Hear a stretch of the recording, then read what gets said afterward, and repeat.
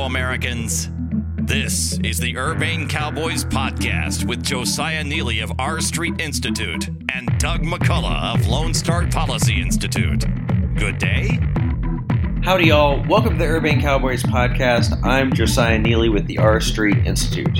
And I'm Doug McCullough with the Lone Star Policy Institute. Our guest today is Charles Lehman, who is a fellow with the Manhattan Institute. He's also a contributor with City Journal. Welcome to the program, Charles. Hey, thank you guys so much for having me on. Glad to be here. Yeah, so two jobs, fellow with Manhattan and contributor at City Journal. I mean, how do you manage to swing that? You know, they flow together pretty naturally because CJ is our in-house magazine for your listeners who don't know. Great magazine. Good, not only current content but the archives. Lots of great stuff going back many decades. If you go back and read old Heather McDonald articles, people like to point this out to me. If you go back and read old Heather McDonald articles from the 90s, it's like she's so clearly like the just predicted everything that was coming later. Yes, it's disturbing and how prophetic she was that early on. That's right. Yes, you can go back and see the unheeded predictions of doom. So let's, we're here to talk about maybe some new unheeded predictions of doom for the future. So I wanted to have you on because of an article you wrote recently. You had a piece in the Dallas Morning News about plans to deal with increases in crime. But before we got to that, I thought it would make a little bit of sense for us to talk a little bit about the increase in crime and exactly what has happened. What do we know about it, about the causes, those sorts of things? What's going on out there? Yeah, so I guess the really top line figure is that 2020 saw what is probably the largest single year-on-year percentage-wise increase in homicides since we started keeping records in the 1960s. Homicide rates probably grew 20 to 30%. Those estimates aren't precise because here in America, we're really bad at collecting crime data. By that, I mean big cities do a pretty good job putting out timely data, and for everything else, you have to rely on the FBI, and the FBI will not be putting out 2020 end-of-year reports until probably, if we're lucky, September, quite possibly later. But they put out some preliminary data that matches the city level data. So overall, that's with that caveat in place, it's likely that there was an enormous spike in homicide in 2020. There was an associated increase in a concurrent increase, in aggravated assaults, which probably measures an increase in gun assaults. And in shootings as measured by other indicators. Interestingly, there was also a big increase in grand theft auto or carjackings, less an increase. There was an ongoing decrease, a continuing decrease in property crime rates at the same time. So, the top line is huge spike in violent crime, especially murders. And also, by the way, there was a smaller decrease in property crimes. Yeah, let me ask about the property crime thing, because this seems to be kind of a little incongruous to have a divergence there between violent crime and property crime. But maybe not. Like, first, do you know, are those traditionally correlated? Do they go up and down in tandem usually, or is it just kind of like separate indicators almost? They don't necessarily follow each other. We've seen sustained declines in both since the 1990s, but significantly, the property crime rate has continued to drop off, while measures of violent crime have sort of plateaued and starting about 2007 went up and down. And in recent years, measures like the homicide rate and the property crime rate haven't necessarily correlated. I think just sort of very factually, very locally, it's unsurprising that property crime kept declining last year because people were at home. The one category where you saw an increase, in fact, was the sort of logical case of people were leaving their cars unattended on the streets. And so people stole more cars than, by significant factors, stole more cars than they have in previous years. So I think that divergence comes down to people's property was more protected and there were few people out walking around to be robbed or mugged. Yes, although San Francisco's district attorney's office is working on that. But Yeah. okay, so let's focus then on violent crime, particularly the murders or their shootings. So I've heard there seem to be kind of two main theories for what is driving this. On the one hand, you have people who say this is because of the pandemic. And then on the other hand, you have people say, no, this is because of kind of like a police retreat after the protests and rioting in the summer of last year with the George Floyd events. And that is kind of like led to, an increase of in these shootings there. So what, those are the two theories, like who's right? Who's right?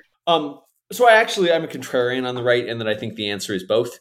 But I think the lion's share of the cause comes down to the depolicing effect, although we got to nuance what that means.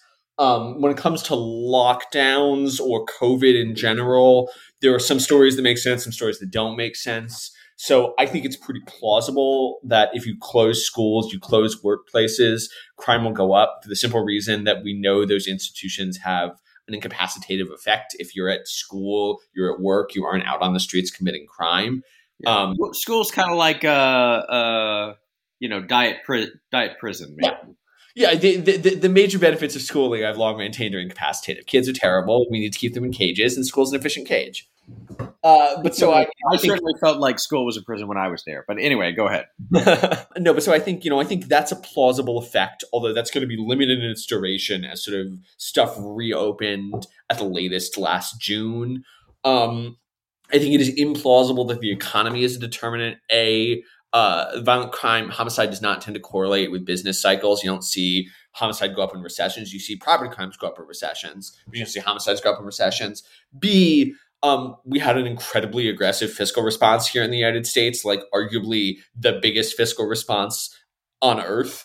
We were very effective at responding to the coronavirus crisis. So I think it's unlikely that people, even if you believe for whatever reason that people respond to economic problems by committing more murders, it's unlikely that that's what was happening here. So I think that COVID had a limited effect, but I do think that there is a large scale, what you call broadly depolicing effect, what I and others would call the Minneapolis effect, where if you look at all of the measures of crime we can get from major cities in the immediate aftermath. George Floyd is killed on May 25th. In the immediate aftermath, all of the indicators spike nationwide in all of the cities that we can get measures for. Indicators of shootings, homicides, aggravated assaults, gun assaults just go up immediately and remain sustained through the end of the year and into 2021. And so it's really hard to look at that and not go, well, probably all the people out in the streets saying that they hated the police and they want to defend the police and all police are racist fascists, and all of the municipal leaders and state and federal leaders saying that we need to defund the police and the police are racist fascists did not do something to deter police activity. You can fight about, there are lots of different sort of causal stories that underlie that relationship. It could be the case that, police literally were doing less work. It could be the case that people were less prone to calling or contacting the police because they saw the police as having less legitimacy. And so crime went up as sort of communities retreated from the police rather than police retreated from communities. We've seen large-scale retirements, resignations, departures from big city police departments in many major cities. It could just be a manpower issue. It could be that even if police activity levels didn't go down, criminals believed that police activity levels were going to go down and they responded proactively. I think all of those factors are conceivably at play, but like the sort of treatment in general is there's a large scale anti-police movement in the United States, and I think the effect of it was to lead to this large increase in crime. I think that's the primary, although not exclusive, driver of what we're seeing. Yeah. So one other thing I wanted to ask about has to do with the issue of guns, because of course, another thing that has been cited as well, people bought a lot of guns last year and then crime went up. So maybe that is somehow the cause. Obviously, shootings tend to involve guns. But do you have any thoughts about the relationships there, either, with gun purchases, but also just, enforcement or non-enforcement of existing gun laws, right? Yeah, and this is the fixation, the focus of the Biden administration. They rolled out their anti-violent crime plan, and it came down to we are going to crack down on gun dealers. There's some other frankly good stuff in there too. They want to fund hiring more cops. That seems good. But that was sort of the main focus of both the plan and Biden's remarks, and I think it's misguided for the following reasons. One is that, yes, there was a record increase in gun sales last year, probably more in, I think, March of last year than any other month since the FBI started counting. But it's important to understand what's being measured there. The way that you derive those statistics is you do some multiplication based upon raw counts of background checks run by illicit gun dealers. And that underscores the fact that these purchases are being made by legal owners. And there are a couple things that are true about that. One is that gun ownership is fairly concentrated. 40% of households there's more than one gun per person in the United States, but only 40% of households own guns, which means that most people own multiple guns. So buying a gun does not necessarily add to the stock of gun owners. Thing two is that it takes a long time for a legal gun to be used in a legal crime. The ATF tracks this. They say on average, they can when they pick up guns, they can go from the gun's registration number back to the original point of purchase, because that's what background checks let you do. And they say it takes an average of 8 years for a gun to get from a legal purchase to a crime use on the street. So it's unlikely that all those guns that were purchased in March were then used for shootings in June. They don't move that quickly to the illegal market. And the third point is that we've seen large spikes before in gun purchasing, most notably after Barack Obama was reelected. There was a huge spike because everyone thought he was going to come for their guns. And they wanted to buy them before it was banned or whatever. And that did not precipitate a homicide wave. So the last time, there is some interesting work by Jeff Asher and Rob Arthur, who are two crime analysts, looking at evidence on gun carrying, where they show that the share of guns picked up in arrests and stops has increased even as police activity has decreased. I'm not persuaded that that's... I have some quibbles with the statistics there, but overall, I think it is plausible that people were carrying more guns in the wake of the pandemic, that they were more worried about their safety. But I think that doesn't necessarily explain the 3-month lag. It doesn't necessarily explain why people start shooting each other in June, when they start carrying more guns in March. And if it isn't because of the pandemic, then we had to go back to the question of why are people carrying more guns, if not because they believe there's comprehensive depolicing going on. One of the things that was initially surprising to me about the nature of a lot of homicides is a lot of homicides are kind of like in the moment, or personality driven, like, beefs or feuds or that sort of thing, where if you didn't happen to have your gun on you at that particular moment, it wouldn't turn violent. Wouldn't happen. Yeah, right. Yeah, right. Like, either it wouldn't turn violent or it certainly wouldn't turn fatal like that. Right. So I guess, just if you have like an increase in people carrying, and then, maybe some drunken disputes or jealousies, right? Could you see someone who's dancing with your girl or whatever? That can kind of escalate in a way that it wouldn't ordinarily. Is that kind of like part of the thinking behind this here? Yeah, and I think that's certainly true. It's just hard to see a way in which that would result in such a large scale of increase in homicide. Like, I have no doubt that that's a thing that happened in individual cases, but it seems implausible that the people who are prone to that particular kind of gun conflict were not previously carrying guns, and then they said, oh, well, but now there's a pandemic, so I'll start carrying my gun. Yeah. Certainly some of them will. Certainly at the margins that has an impact, but I think it is not persuasive as an explanation on its own, as it were. At the risk of stating the obvious, the protest for the George Floyd protests and so forth, and other protests that we saw across the country last year, I mean, these didn't happen in a vacuum. Obviously, we had the killing of George Floyd, we had the killing of Breonna Taylor, and so forth. There's some legitimate concerns and grievances about police treatment. What's the, and again, we could turn this into almost a whole different episode, and I don't intend to do that, but what's sort of the conservative response to that? While we're wanting to respect the police and respect law and order, because ultimately for the good of society, we need to have that type of policing to keep our communities secure. But ultimately, there were some, whether these were unusual events or not, they certainly had a high, they were high profile, and everyone was stuck at home in isolation watching these events. From your perspective, what's sort of the conservative response to that? Because if we want to sort of talk about root causes, I think that a lot of the protests we saw spiraled out of these very high profile events. What would conservative policy look like to prevent the situation we had with George Floyd, the killing of George Floyd, and the Breonna Taylor killing? Yeah.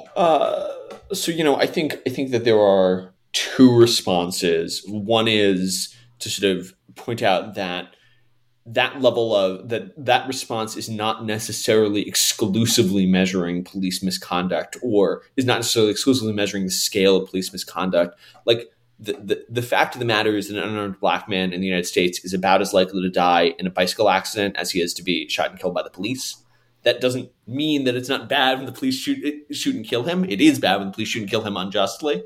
But it also means that there's clearly some role played by the emotional impact of police body camera videos, by a media fixation on this story, et cetera, all of which serve to amplify the scale of the issue. That said, second point is clearly there is a trust problem, particularly between the police and black communities. And it's my view that public servants are responsible for how they are perceived, not whether or not that perception is fair or unfair. At the end of the day, I don't want the people who are running my government to be like, that's not a reasonable thing to say about me. I want them to be responsive to their constituents, and police have constituents in the communities that they serve. So I think there are a host of different ways that we could talk. This maybe gets into the piece about the Dallas Morning News. There are a bunch of different ways you can think about how to improve police community relationships. What I would say for now is that doing so almost certainly does not. Doing so is very hard if it's not done with the support of the community, done with the support of local leadership, and those I think were the driving factors. It's but police worked extremely hard over the past year to try to win back trust that kept being taken away from them. I think it's very hard for them to sort of try to foster this community trust without the support of other actors. That's only a partial answer to your question. I just sort of assume that we're segueing into talking about Dallas in particular, but I can be more expansive about what cops can do if you'd like. I saw that you recently wrote about the response in Dallas with I believe it is the Dallas Morning News. Talk a little bit about that approach, because I believe you said that this could be an approach that might be taken across the country. Yeah, absolutely. So Dallas had its own wave of protests. They dumped Renee Hall, who was the first black and first woman police chief, I believe. She's the first black woman. I think she's first black and first woman police chief that Dallas had ever seen, because there was popular outrage against her. She was replaced by a guy named Eddie Garcia, who's now the chief, and he's rolled out a new violent crime reduction plan. Dallas has seen 2 years of violent crime increases, 2018, 2019, 2019, 2020. And so this is a real problem in the city. They I think had record homicides, just like many other cities last year. They're very concerned about surging violent crime. What do we do about it? I think the sort of thing that I like about Garcia's plan, I'll run through the details in a second, is that it's both not the sort of defund the police need to step back approach that is advocated by non-police activists, but it's also informed by trying very much to focus policing on crime and crime alone. The key insight of the Garcia plan is this well-established criminological finding that crime is highly concentrated. So, for example, 10% of offenders commit 60% of crimes. In any given city, 10% of city blocks are where the overwhelming majority of crimes are committed.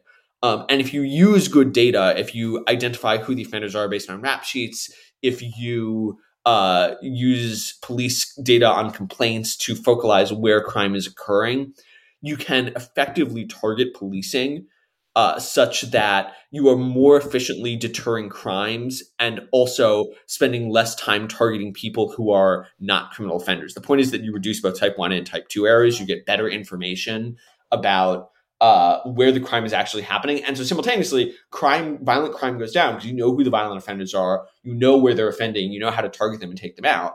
But also, ideally, community trust goes up because cops are no longer having those negative interactions where they harass a guy on the street and he goes home and says, well, I got harassed by the cops today. I don't like the cops. I'm not going to call them anymore. People don't see cops being an unfriendly occupying force in the neighborhood. They see cops as people who are interested in catching bad guys, non-harassing, law-abiding citizens. So that's sort of the big picture model that Garcia's working on. It's early in Dallas, but I think it has a lot of promise. And I think it has a lot of promise as sort of a way that conservatives can think about how to deal with these dual crises of both surging violent crime and also, legitimate or not, the very real legitimacy problems that police departments are facing right now, and that it's their responsibility to deal with. Yeah. So, I mean, this is, I guess, an interesting question is that I think I saw, maybe it was Matt Iglesias, someone was tweeting something the other day that showed that most of the crime increase, even within, I think he was looking at Washington, D.C., was, confined to certain parts of the city, as you say. So it's not only that most of the crime in general is concentrated in a narrow range, but even like the increase as well. I don't know. I mean, do you see like the Dallas thing as a potential model for the rest of the nation? Yeah. And, there are other jurisdictions that have adopted this to talk about place-based policing. We've known, and Jane Jacobs wrote about this, right? If you go back and read James Q. Wilson and George Kelling's original article that coined the term broken windows policing, they're in essence talking about place-based policing.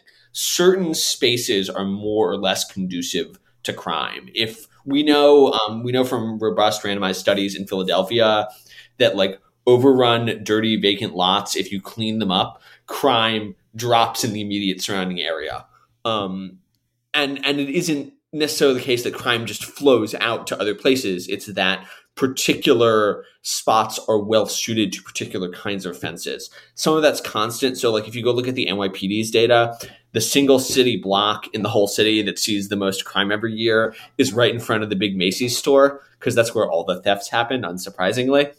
On the other hand, it is the case that like certain blocks will be because they're dilapidated, because they happen to have an abandoned building that's commonly used for offending, because they are poorly surveilled by the surrounding community for whatever reason, they will be particularly conducive to criminal offending. And if you target those blocks, both if you clean them up, but also if you put cops on the beat, if you have guys walking around or in cars, if you have community watch, if you have security cameras, those spaces become much safer. And because those sort of localized areas, hot spots is what they're called, hot spots of crime, get cooled off, the resultant effect is that crime declines disproportionately from the amount of effort that you put into it. So yeah, I mean, absolutely, I think it's a model for the rest of the country. DC, the overwhelming majority of homicide and violence happens across the river in Anacostia, and also a little bit in Northwest. Targeting those specific areas will yield much larger returns in terms of crime reduction than like sending surging cops into Georgetown. There are obviously community trade-offs. There are ways of doing that right and doing that wrong, being a partner rather than an occupying force. But like the fundamental insight is important to getting crime to go down and to serving the communities that are really being victimized, which are disproportionately poor, Black, brown communities, which suffer in myriad other ways, and all those ways are made worse by the crime problem. Okay, so let's talk about the future. My limited understanding of crime is you had a big increase in crime, say, in the 60s, 70s and 80s and maybe even into the 90s. And then you started to have decline, and you had really big declines in crime, particularly in homicide, violent crime like that. And then in 2014, it went up again for a couple years and then stabilized or fell back down. And then, of course, over the last year or so, you've seen a big increase. I'm specifically thinking of homicides. I don't know about like property crime or whatever. So first, is that basically right? What my memory there? Yeah, that's more or less the story as told by the FBI's data, which again is the least worst source that we have. Right, yeah. So I guess my question is, so right now we've seen we've seen a big jump in the last year, and there are, I guess, logically three things that could happen with that. One, it could go back down, right? Maybe, the pandemic's over, who knows, what's going on, but whatever the underlying causes of that spike could go away, crime could go back down. We could kind of like continue on this new elevated level, whatever, it's just kind of like a one-time jump, or we could continue to see more and more increases, right? So the upward trend could continue. So do you have any, obviously it's dangerous to make predictions, especially about the future, but do you have any sense of which of those options is kind of the most likely? I know perhaps some of that depends on what we do in response, but what are your thoughts on that? Yeah. So I'm going to give you three conflicting answers. Just to be for your three options, I'm going to give three. Answers. Like the clue, right? Yeah, exactly. So I think the important thing to know about the crime wave between the 60s and it goes from about 1960 to 1994. About half of the increase overall, about half of the shape of that wave, is determined by population composition.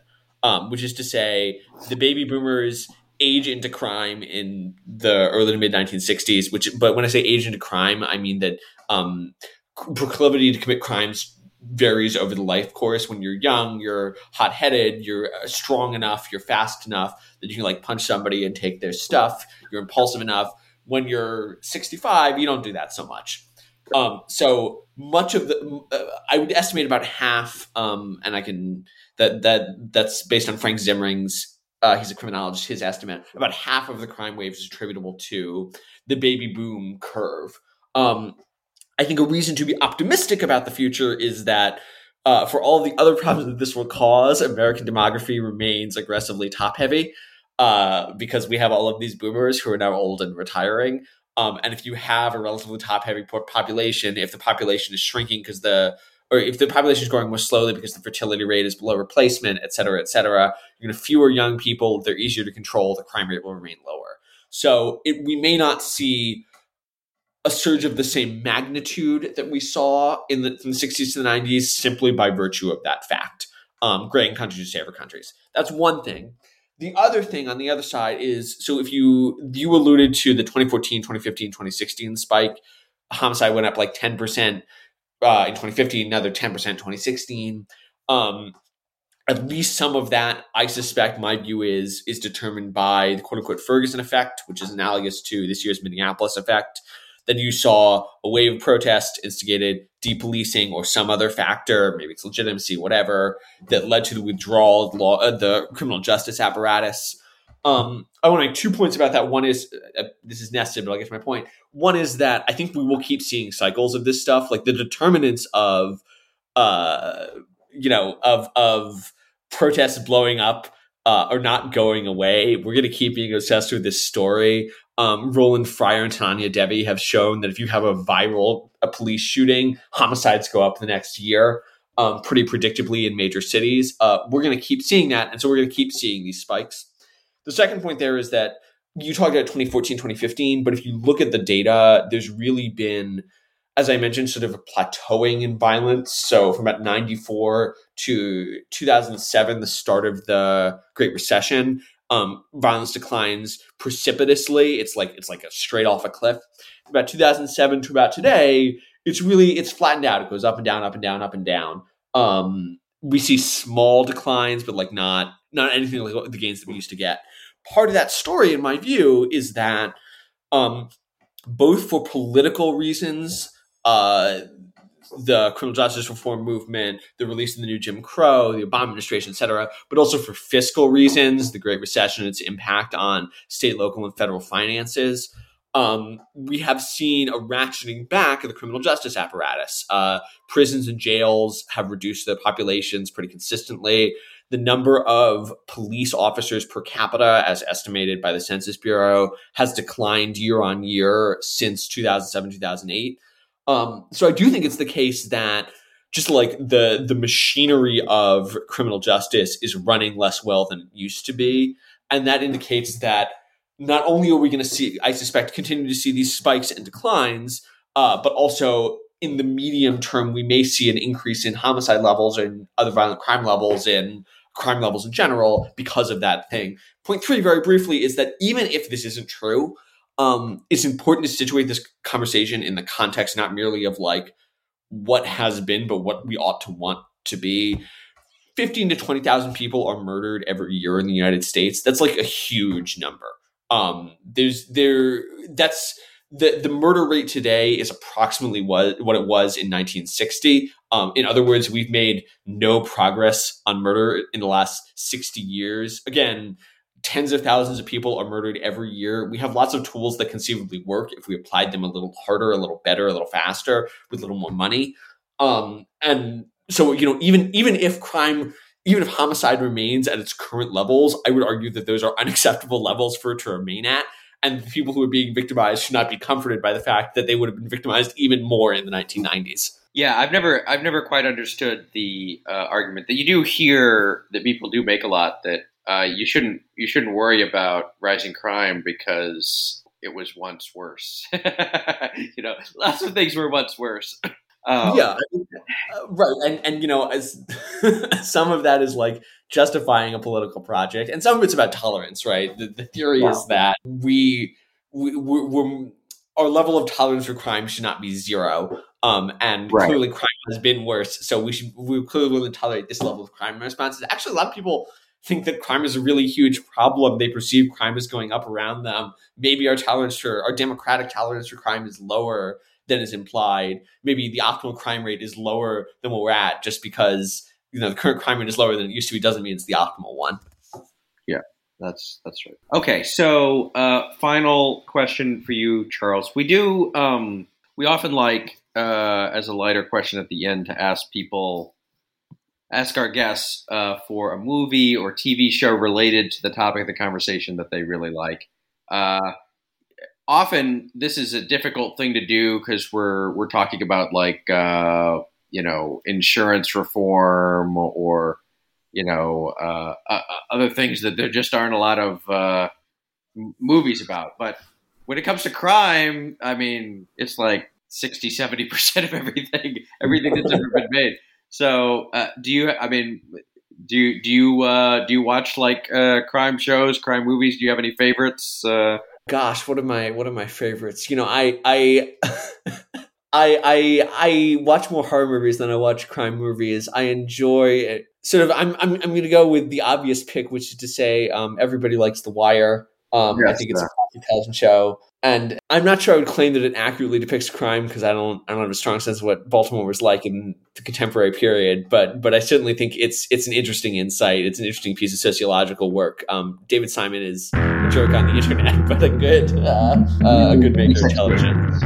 Okay, well, our guest today has been Charles Lehman. If you were interested, you can find his stuff at City Journal and the Manhattan Institute website. Thank you very much for joining us. Yeah, thank you again for having me on.